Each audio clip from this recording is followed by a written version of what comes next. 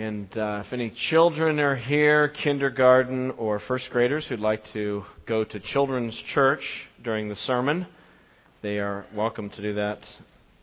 As the children are going to children's church, I'd invite the rest of you to open up your Bibles to Deuteronomy chapter 19. It's on page 190 in the Pew Bible.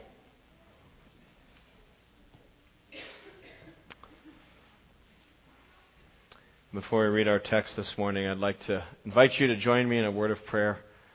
Let's bow our heads and pray together.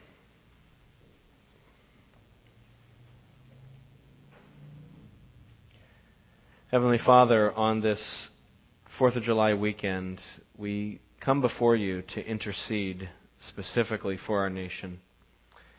And Lord, we want to come before you and thank you for this great country. Lord, thank you for the freedoms that we enjoy. Thank you, Lord, for the heritage of freedom that we've known in this country and that has been projected throughout the world, Lord. Thank you for the freedom of speech. Thank you, Lord, for the freedom of religion. Thank you for the freedom of assembly. God, we thank you that we can go down to a street corner in Boston and talk about the name of Jesus, and while we may be ridiculed, while we may be ignored, we will not be arrested. Lord, thank you for that. Thank you, Lord, for the people who've died to defend those freedoms. Lord, thank you for men and women who are serving around the world today. And Lord, I pray for our families here in this church who may have service men and women in harm's way today. God, we pray that you protect them and watch over them and bless them. Lord, we not only thank you for the heritage of freedom that you've given us, but God, we want to give you the thanks for the spiritual heritage of this nation. Lord, from the Puritans to the Pilgrims to our founding fathers who overwhelmingly looked to Christ and to the Bible for their guidance. Lord, we just thank you for that spiritual heritage in this nation, which is so unique. And God, we pray that even though America seems in many ways to have turned from that heritage, Lord, we thank you that there is still a residual echo of it in our nation, in our laws, in the way we conduct ourselves. And so, Lord, we thank you for that as well. And Lord, as we think about this country, we do pray that you would restore your blessing to this country by bringing about a spiritual awakening. Lord, we pray for the church in America, that you would awaken it from slumber, from complacency and materialism. Lord, we pray that the church would not abandon the gospel, that the church would not abandon Christ. Lord, we pray, make your church in America come back to the gospel. We thank you, Lord, for the missionary heritage that you have given the church in this country, Lord. Thank you for the way that as the modern missions movement began in the 19th and 20th centuries, Lord, how you've sent so many missionaries from this place. And Lord, we pray that you would renew that again. God, we pray for the church in America to be a bold, clear, and loving witness. We pray for ourselves as Christians that we would be the best U.S. citizens. That, Lord, our love for you would compel us to uphold the laws of the land and to serve others. And, Lord, we pray that our citizenship would commend the gospel to others. And so, Lord, help us to show your light by being good neighbors to those around us. And Lord, we pray again that another revival would come to America. You have been pleased in past centuries to send a great tidal wave of the gospel to splash onto these shores. And Lord, we pray that you would do it again. And we pray all these things, Lord, not for our own comfort, not for our own happiness or prosperity, but Lord, we pray these things for the sake of Jesus' glory, that his name would be honored here in this country again, Lord. And so, God, we lift these things up to you. God bless America, we pray in Jesus' name. Amen.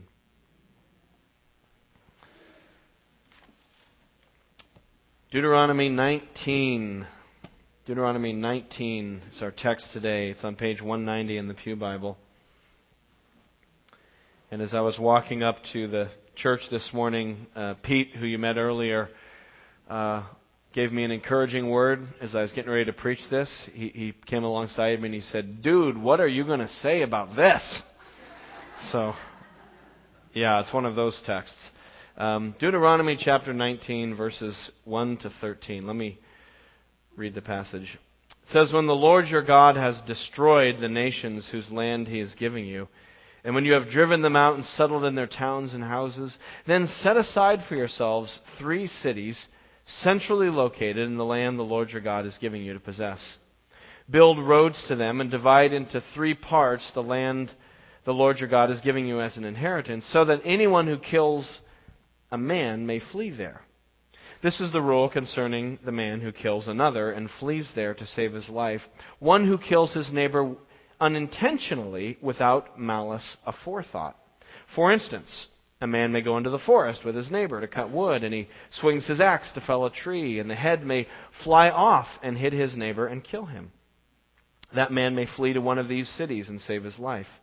Otherwise, the avenger of blood might pursue him in a rage, overtake him if the distance is too great, and kill him even though he is not deserving of death, since he did it to his neighbor without malice aforethought. This is why I command you to set aside for yourselves 3 cities. If the Lord your God enlarges your territory as he promised on oath to your forefathers, and gives you the whole land he promised them, because you carefully follow all the laws I command you today to love the Lord your God and to walk always in his ways, then you are to set aside 3 more cities. Do this so that innocent blood will not be shed in your land, which the Lord your God is giving you as your inheritance, and so that you will not be guilty of bloodshed. But if a man hates his neighbor and lies in wait for him, assaults and kills him, and then flees to one of these cities, the elders of his town shall send for him and bring him back from the city, and hand him over to the avenger of blood to die. Show him no pity. You must purge from Israel the guilt of shedding innocent blood, so that it may go well with you. Whenever you come to a biblical passage, you could say that there's sort of 2 general questions you want to ask of the biblical passage. And the first question you want to ask is, what does it mean? In other words, what is the passage trying to say? How do I understand it? What's its point? And then the second question you want to ask in light of that is, okay, then what does that mean for us or for me? That's the question of application. So you want to interpret the passage, what does it mean, and then try to apply it. Therefore, what is God saying to us? And I have to say, with Deuteronomy 19, both of those questions are very challenging. You know, what does it say? This is a hard passage to understand. I mean, there seems to be something about cities and people killing each other accidentally, and then there's an avenger of blood. I mean, what is that? So it's a difficult passage to understand. And then even more difficult is, what does it mean for us? Like, what are we supposed to do with this? Are we supposed to establish cities of refuge on the south shore of Boston? What do we do with this as a church? So there's just lots of challenges with a text like this. You know, no wonder Pete said to me, dude, what are you going to do with this passage? Because it's a challenging text. So let me just kind of do those 2 things. Let's try as best we can to understand what this passage is saying, why it's here, and then secondly, what it is that God has to say to us through his word, because it is the word of God. So first of all, what is this text about? And as I just said, it's fundamentally a command to establish within Israel certain cities that a person can flee to, and these have commonly been called cities of refuge. So, for instance, back in chapter 19, verse 1, it says, when the Lord your God has destroyed the nations whose land he's given you, and you have driven them out and settled in their towns and houses. So in other words, once you get into the promised land, Israel, then set aside for yourselves 3 cities centrally located in the land the Lord your God is giving you to possess. Build roads to them and divide into 3 parts the land the Lord your God is giving you as an inheritance. So once Israel got in the promised land, if you can kind of follow this, they were to sort of take the land, divide it into 3 sections, pick a central city in each of those sections, designate it as one of these 3 cities, and then make sure the roads going there are clearly marked, the roads are well taken care of, so that anyone can get to these cities quickly if they need to. In fact, down in verses 8 through 10, or 8 to 9, we see that eventually there's going to be 6 cities. He says in verse 8, if the Lord your God enlarges your territories, he promised, then the end of verse 9, you are to set aside 3 more cities. So eventually, the plan is once Israel is fully built out, so to speak, once they've occupied all the land, there should be 6 cities, 3 on the east side of the Jordan River, 3 on the west side of the Jordan River, centrally located, clear roads leading to all of them, easy to find, direct. So that's the command. Why? What are these cities for? Well, verse 3, so that anyone who kills a man may flee there. So if you kill someone, you can run there. What? What is that talking about? Well, there's more detail in verse 4. This is the rule concerning the man who kills another and flees there to save his life, one who kills his neighbor unintentionally without malice aforethought. It's coming a little bit clearer. So these are cities, in case you accidentally kill somebody, you can run there to save your life. So we're talking about accidental, unintentional taking of life. In other words, the Bible distinguishes between killing and murder. Those are different concepts. Sometimes people quote the Ten Commandments and they say, thou shalt not kill. That's not what it says. It says, thou shalt not murder. There's a difference between those two. It's possible to take a life without it being murder. You're like, what do you mean? Well, an accidental killing. Well, like what? Well, verse 5. For instance, a man may go into the forest with his neighbor to cut wood, and as he swings his axe to fell a tree, the head may fly off. Hence our term, don't fly off the handle. Right? Don't let it fly off the handle. So whoop, and there goes the axe head, and somebody is in the wrong place at the wrong time. If it flies off the handle, it hits his neighbor, he kills him. So there could be an accidental killing. These things can happen. Remember Israel, you got to always try to go back in time whenever you read these and try to imagine life in those days. You're talking a very agrarian, manual labor-focused society using tools that are handmade. This is not the good stuff from Home Depot or whatever. I mean, it's like you make your own axe, you make your own rope. Things break. Some of you here have worked in construction. Some of you here have worked in manufacturing or run heavy equipment or been in the military. And you know that rule number one is safety. It's important because you can get hurt accidentally. Accidents happen. When we were last fall in the early phases of our construction project here, when they were still doing a lot of the site work and laying the foundations and putting the steel up, there were just a lot of big machines driving around. And that's when I learned a new phrase I'd never heard before because construction is not my background. The phrase is heads on swivels. That means your head when you're walking through a construction site, should always be on a swivel. Because things happen. Trucks back up. You have to be careful. So that's kind of the context you're imagining here is a very manual labor intensive agrarian society with homemade tools. Anyway, things can happen. And so if that happens, should there, God forbid, be an accident where you kill somebody unintentionally, you flee, you run to one of these 6 cities so that you can, as it says in verse 5, the guy can save his life. Well, save his life from what? I mean, why does he have to run to the city? What is it that he's in danger of? Well, verse 6, the answer is, he's in danger of the avenger of blood. Look at verse 6. Otherwise, the avenger of blood might pursue him in a rage, overtake him if the distance is too great, and kill him, even though he's not deserving of death, since he did this to his neighbor without malice aforethought. So the avenger of blood, what's that? When I hear the word avenger, I think comic books, I think Captain America, the Avengers, I think Iron Man, like what? Avenger? Like, what's an avenger of blood? Well, there's different sort of... the bottom line answer is we don't know for sure who this is. There's a couple sort of different scholarly kind of trajectories you could go in interpreting this. One is that some scholars have hypothesized that this is some kind of designee within the community whose job it is, kind of like a law enforcement official, to make sure that if a crime happens, a punishment ensues, that if someone did something, they're tracked down and they're brought to justice.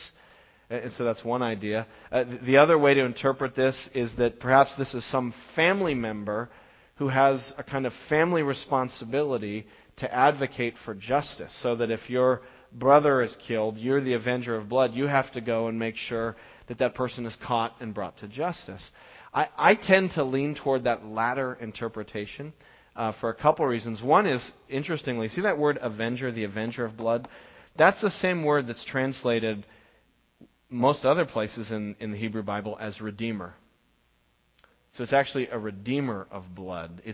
It's somebody, and that makes me think of the kinsman redeemer. So maybe it's something like that. There was this role within Israel in your family that you were a kinsman redeemer. You had to look out for your kinsmen and help them in difficult situations. For instance, if your brother has a wife and you haven't had any kids and the brother dies, it was your responsibility as a kinsman redeemer to marry that woman to make sure that the family line lived on. Isn't that a great thought? Get to marry your sister-in-law.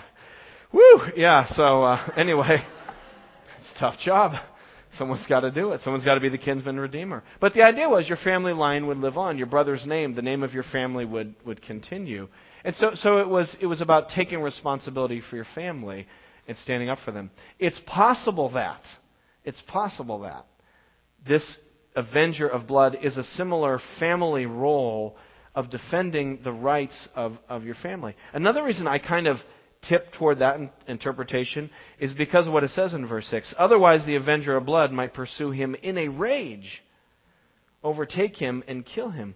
That doesn't sound as much like a sheriff to me as it does a family member trying to avenge the death of his other family member. So I think that's why I kind of say it's probably more likely what's going on here. You got to remember, what was it like back then? If someone commits a crime against you or your family, what do? You pick up the phone, you dial 911. We have 911. We have phones. It's amazing. We have a highly developed law enforcement system. While not perfect, is really amazing. We have local police, we have detectives, we have state police, we have federal police. We have lawyers. We have a whole system of a legal system of lawyers and judges. I mean, it's amazing apparatus. Back then, they didn't have that. So, if somebody committed a crime against your family, how is justice going to be done? How is sin going to be accounted for? How would wrongs be made right? And the answer was, in part, you had to advocate for yourself. And so the idea here is perhaps that a redeemer of blood is going to advocate for the rights of his family, and he's going to chase a person down and bring them to justice and possibly kill him. I don't know, some of you saw this movie last year that came out. Fantastic movie. It's called True Grit, which was actually a remake of an older original True Grit, and they remade it, and just some really fine filmmaking there. But if you don't know the story, it's set in the old American West, and it's about this 14-year-old girl named Maddie Ross. And Maddie Ross comes to this old western frontier town because she is seeking justice. Her father was killed by a hired hand, and the hired hand has fled to the frontiers, and he's hiding out in sort of, no man's land, the lawless land where there isn't a sheriff and things are kind of wild and, the wild, wild west. And so she's this spunky spitball of a 14-year-old girl with true grit who is going to capture the man who killed her father so that justice is done, so that wrongs are set right, so that sin is accounted for. And so that's kind of the premise of the story. And in a sense, you could say she's an avenger of blood. She's going out there to make sure that somebody doesn't get away with it. And so here we have a basic biblical concept, a basic biblical principle, that in God's moral universe, sin must be accounted for.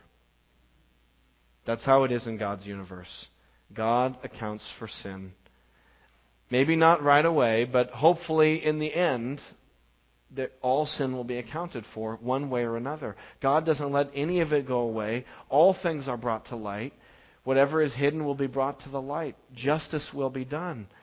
And that means, in the case of murder, that if a life is taken, a life must be taken to satisfy justice. That this is the basic concept. It's this idea of lex talionis, an eye for an eye, a tooth for a tooth, a life for a life. Basic recompense and justice is demanded. And so if someone kills your family member, that has to be answered some way. The problem in this case, going back to Deuteronomy 19, is that the person who killed them didn't mean to do it. There was no anger, there was no intention, it was just one of those things. The axe head flew off the handle. It didn't mean to do it. And so, in this circumstance, the person is not deserving of death. But he's in danger of being killed. So that's why, now to kind of pull the whole thing together, you have to have these cities. There has to be some way for a person in that situation to get to safety in order to protect their life. And so that's why you need 3 cities. They need to be spread out. They need to be equidistant. The roads need to be clear, well maintained, so that anyone in any circumstance, when that happens, can get on their mule or run or whatever they do, get in their chariot and just hightail it to the nearest city without it being a 5-day journey where they might get overtaken by pursuers. So you see the basic logic of it. So what it does then, basically, is this law protects the innocent. It protects a person who does not deserve to die from death. It protects the avenger of blood from committing an act which would be unjust. It allows time and space for due process and investigation to happen. Presumably, if the person goes to the city of refuge, they're going to be able to then bring him back and have a trial and find out the facts of the case. It's just interesting as I read through this, I just think of how many kind of basic legal principles that we take for granted in our legal system you find here in this text from 3,000 years ago. And it again shows sort of the Judeo-Christian heritage and how influential that was in shaping our understanding of law. The idea of due process, the idea of intention, and all these things. Just kind of interesting. But notice something else. And this is maybe a little harder for us to get our minds around. The cities of refuge not only protected the life of the innocent individual, they also protected the entire people of Israel from corporate responsibility and guilt if that innocent person were killed as they were running away. Check it out. Look at verse 10. Do this, in other words, set up these cities, so that innocent blood will not be shed in your land. In other words, the guy who's running for his life because he accidentally killed someone, which the Lord your God is giving you as your inheritance. And here we go. So that you will not be guilty of bloodshed. So can you follow the logic? If a guy kills someone accidentally and he's running and someone chases him down and kills him even though he doesn't deserve to die, and Israel has not set up any cities of refuge, then in a sense the whole people are also culpable for that bloodshed because they didn't put anything in place to protect that guy. So in other words, there's this idea of individual responsibility, which we need to emphasize. In fact, how much better would our country be today if we all took more individual responsibility? There's too little individual responsibility taken. But there's also an idea of corporate responsibility, that we as a whole people have a responsibility to structure our society in a way that protects vulnerable people, that protects those who are fleeing, protects those whose lives are in danger, and they're innocent, right? And so whether it's a system of due process, it's just so important to uphold those in our courts. It's important that countries and people uphold justice not only by holding people accountable for their actions, but also by creating a context in which those who are innocent and vulnerable can be safe and protected. I think about that in our own country and how important that is. And one of the as I was reading this and thinking about taking life and protecting the innocent, and as I was praying about our country here in the 4th of July weekend, I just couldn't help but think about one of the real issues in our country today, which is the protection of unborn life. These are human beings who just happen not to be birthed yet. They're humans. They have the right to life, liberty, and the pursuit of happiness. But they're not protected. There's no city of refuge for them. And so, everyone's responsible for their actions. We're responsible for our sexual actions and the consequences that come from that. But we're also kind of responsible as a nation for not protecting those lives and for not having laws that shield them. And so there's a corporate responsibility as well. So God's justice, the kind of justice God wanted for Israel and the kind of justice God wants for human societies, is one that holds people accountable but also protects the rights and the lives of the vulnerable and the innocent. But what if, you might say, well, what if you've set up these cities and someone flees there but they actually are guilty? Well, that's verse 11.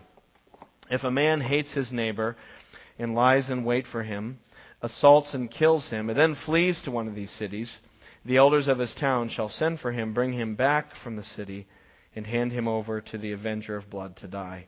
Show him no pity. You must purge from Israel the guilt of shedding of innocent blood so that it may go well with you. So if Israel doesn't protect the innocent fugitive, it's guilty of bloodshed. And if Israel fails to punish the guilty person, it's guilty of bloodshed. So there's kind of the two sides of the coin of justice. There's what was called retributive justice, retribution, punishing crime for what it is, sin accounted for. But there's also the idea of justice in the sense of protection of rights in the innocent. And so we see both of these sides of the coin of justice that must be present within a society. And God calls for both of them within Israel. And it certainly would be true of any society that would seek to uphold justice. That both the accounting for crime and sin, but also the protection of the vulnerable would be both parts of that. So, what then do we as Christians do with a text like this? I mean, certainly there's applications for society in here and for human cultures and how we organize ourselves in a nation or a people. But what about for us as New Covenant Christians? This is the Old Covenant under Moses. We live under the New Covenant under Christ. And as we know, the New Covenant under Christ is different, right? In the New Covenant under Christ, we don't, as Christians, as a church, have the power of the state to enforce justice. So under the Old Covenant, the power to enforce justice and the power of the sword, so to speak, was given to the people of God so that Israel's a nation and Israel's God's people were the same thing. But under the New Covenant, the church is not the same as the state. There is a separation of church and state in the sense that God has given certain responsibilities to the state and certain responsibilities to the church. In fact, the church lives among all the nations of the world. The church is not any particular culture or nation. You know, there's not really ultimately an American church or a Nigerian church or a Brazilian church. There's just the church of God that exists in all these different cultures and places. It's transnational in nature. This country has a wonderful spiritual heritage, but this is not God's country. God doesn't have a country. He does. It's called heaven. It's called the new heavens, the new earth. And so as the church is sort of spread out among the nations, we don't have a calling upon us to take up the sword and establish righteousness. We certainly must speak out. We must have a prophetic voice, but we don't have the sword of the king in our hand to go out and make sure that happens. It's part of what it means to live now between the first and second comings of Christ. So what then, back to that question, what does this mean for us? What do we do with this thing in the cities of refuge? Well, let me just suggest that there are some themes here in Deuteronomy 19 that reappear in the New Testament. And I want to suggest that they reappear in, surprisingly, an intensified form. That some of the themes here in Deuteronomy 19 come back in the teaching of Jesus and the apostles in a heightened, deepened, enlarged, intensified manner. So in some ways, we look at Deuteronomy 19 and we say, well, that's a different kind of context that doesn't apply today. But in other ways, it's like the New Testament is even more intense than Deuteronomy 19. So let me just kind of wrap things up here by quickly suggesting three ways, three principles or three themes here in Deuteronomy 19 that we find again in the New Testament, but way more intense. All right, and here's the first one. The theme of sin and guilt and responsibility for your actions is way more intense in the New Testament. Do this. Turn to the Gospel of Matthew in the New Testament, chapter 5, page 959. Matthew chapter 5, page 959. Verse 21, Matthew 5:21. Jesus in his famous Sermon on the Mount. So first of all, sin and guilt and responsibility are deepened in the New Testament. Jesus says in Matthew 5:21, "You have heard it said long ago, do not murder, and anyone who murders will be subject to judgment." Yep, we just read that. Yep, that's in the Bible. "But," he says, "I tell you that anyone who is angry with his brother will be subject to judgment. Anyone who says to his brother, Raka," which is an Aramaic insult, is answerable to the Sanhedrin, and anyone who says, "You fool," will be in danger of the fire of hell. I'm going to be honest and tell you that while driving in traffic in Boston, I may have said worse than "you fool." With malice and resentment toward everyone else who's a crazy driver while I'm completely sane. It's like Jesus wants to push the issue deeper into the heart. Jesus wants to go into the heart. It's not just have you ever committed the act of murder, but it's where's your attitude and where are your words and what's in your heart. All of that matters to God. Have you ever heard that where someone says, "I'm a good person, I've never murdered anybody." "Well, do you think you're going to heaven?" "Well, I think so. I've made my mistakes, but hey, I've never murdered anybody." And Jesus is like, have you called someone a fool? Have you hated somebody? Have you been filled up with rage? What kind of thoughts have you had? And so Christ not only wants to look at the fully ripened fruit of anger, He wants to trace the root back down into the heart and say, what is your heart like? Same thing with, just another for instance, adultery. Look at verse 27. Jump down a few verses. Jesus said, "You have heard that it was said, 'Do not commit adultery.'" And perhaps some of us here can say, "Yep, I've never committed adultery." Great. Not so fast. Jesus, verse 28, "I tell you that anyone who looks at a woman lustfully has already committed adultery with her in his heart." And so Christ wants to trace those things back down into the heart and show that it comes out of our heart. Committing adultery is not something that happens accidentally. It's not like tripping on the sidewalk. It's something that starts in the heart and goes to the mind and thoughts and then comes into words and then actions and then is full grown. It's a whole process that starts in the soul. And so that's why in Matthew 15, if you go to Matthew 15, verse 18, Jesus could talk about the heart as the seat of the uncleanness in our lives, the things that displease God. Matthew 15:18. "But the things that come out of the mouth come from the heart, and these make a man unclean. For out of the heart come evil thoughts, murder, adultery, sexual immorality, theft, false testimony, and slander." So in some ways, that's why I'm saying I think the themes of guilt and responsibility in the Old Testament are much more intense and uncomfortable in the New Testament. Because in the Old Testament, I can be like, well, I never murdered anyone, so I guess I'm okay. In the New Testament, Christ wants to say, Jeramie, look deeper. Look at your attitude. Do you really love me? Have you loved me, Jeramie, with your whole heart? I'm like, no. I have to admit, I've loved sin more than I've loved Jesus. And so I find myself more guilty in the New Testament than in the Old Testament in some ways. Or at least my understanding is deepened and I'm brought to sort of have no defense. Number 2 theme from Deuteronomy 19 is the theme of judgment.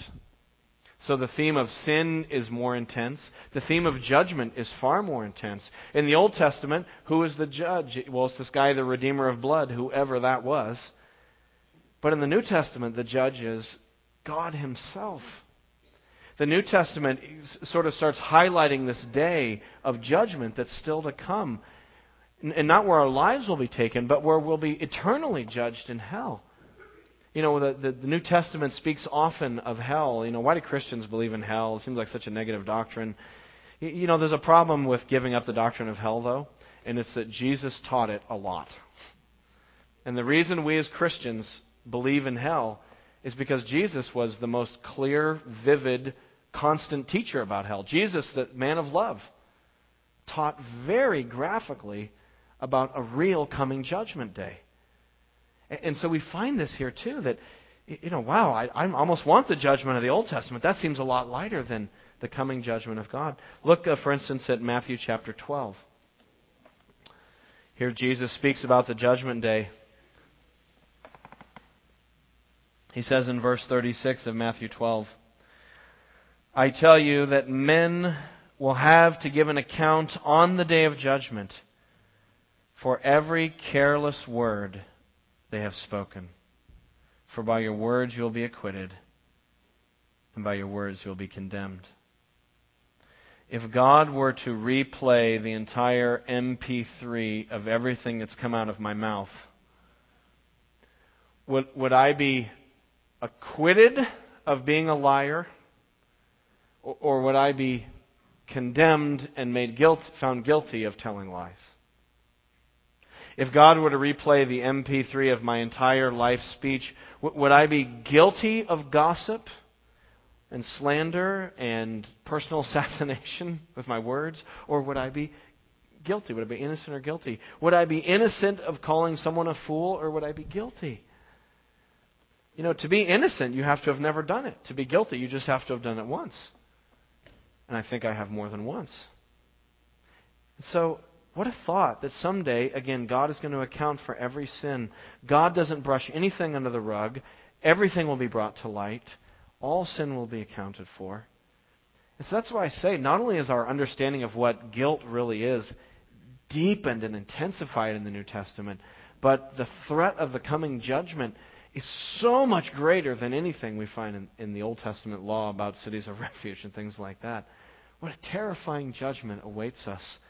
Nobody can stand before God on their own two moral feet.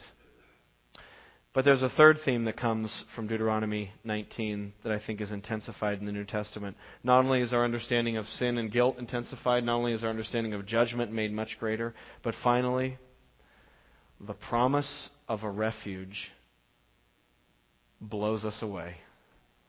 The refuge of the New Testament is overwhelming when compared to the cities of refuge in the Old Testament. Because in the New Testament we have Jesus Christ, who is our refuge, who died for us. You know, one more passage in Matthew. Look at Matthew 20. Matthew chapter 20, verse 28. Here Jesus is talking to his disciples about how they shouldn't try to be first, but they should serve each other. And then he uses himself as the ultimate example of service. He says in verse 28, "Just as the Son of Man did not come to be served, but to serve." And how did Jesus serve? To give his life as a ransom for many. Christ was crucified, buried, and he rose again to give us a life as a ransom for me. This is the amazing thing. Jesus came to save sinners. You know, in the Old Covenant, the city of refuge is great if you're innocent. But if you're guilty, you're out of luck. But Christ has come so that the guilty could find refuge. So that those who don't have an excuse can find acquittal, can be forgiven. You know, Jesus was there on the cross, and there's a thief hanging next to him being punished for his crimes. And that thief, in a kind of, very baby form of faith, says to Jesus, "Remember me." That's all he says. He doesn't even pray the sinner's prayer. He just says, "Remember me." And Jesus says, "Today you'll be with me in paradise." There was a refuge for the thief on the cross who was condemned and in the process of facing his death. Think of the Apostle Paul, who was complicit in the martyrdom of Christians. The Apostle Paul had the blood of Christians on his hands. He was a murderer. And by his own admission, he says, "I was a murderer and a violent man." And the guy who helped kill Christians was afforded refuge and forgiveness by Christ. That's the refuge of the New Testament. That God can save even the most vile of us. And so no matter what your rap sheet is, have you have a rap sheet of failed marriages? Have you done time? Maybe you have a prison record. Maybe you've got a real rap sheet. Maybe you've been part of an abortion. Maybe you've been a liar. Maybe you've made mistakes in your life. Maybe there's things in your life you're like, "I'm so ashamed of that." Christ can forgive that. He died as a ransom for that. So I guess the main application I would have here is flee to Jesus. Get up. Do not stop. Do not take anything with you. It's like leaving the airplane when there's an emergency.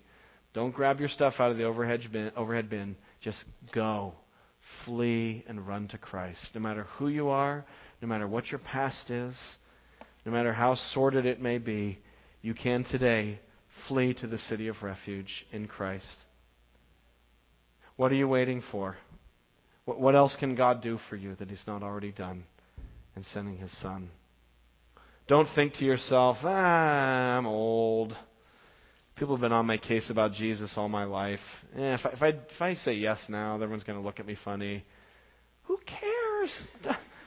Don't let vanity keep you from eternal life. There's nothing worth it. You gotta go hard after Christ. He is the pearl of great price who's worth selling everything. He's the treasure buried in the field that's worth doing everything you can to get that field, to get that treasure. And He alone is the Savior. And so don't let anything stand in your way. Don't be like those people. You always hear about these people in the news who go on trial for something and they decline the public defender because they think they're smart enough to argue their own case. You know, when someone does that, you're like, oh man, that guy, he's out to lunch. He's going to lose. Don't be that guy when it comes to God. Don't think I can argue my own case. I'm fine. God has provided a defender. He's provided a refuge, and His name is Jesus. So flee to Him. Maybe you do it right now in your pew. Maybe while you're sitting on the beach looking at the fireworks tonight. You don't have to do anything except just repent and trust in Christ. It's a turn of the heart, not a ritual or something you do. It's just your heart putting your faith in the Lord Jesus. And today His arms are open to receive anyone. The gates of the city of refuge stand wide open today. Let's pray.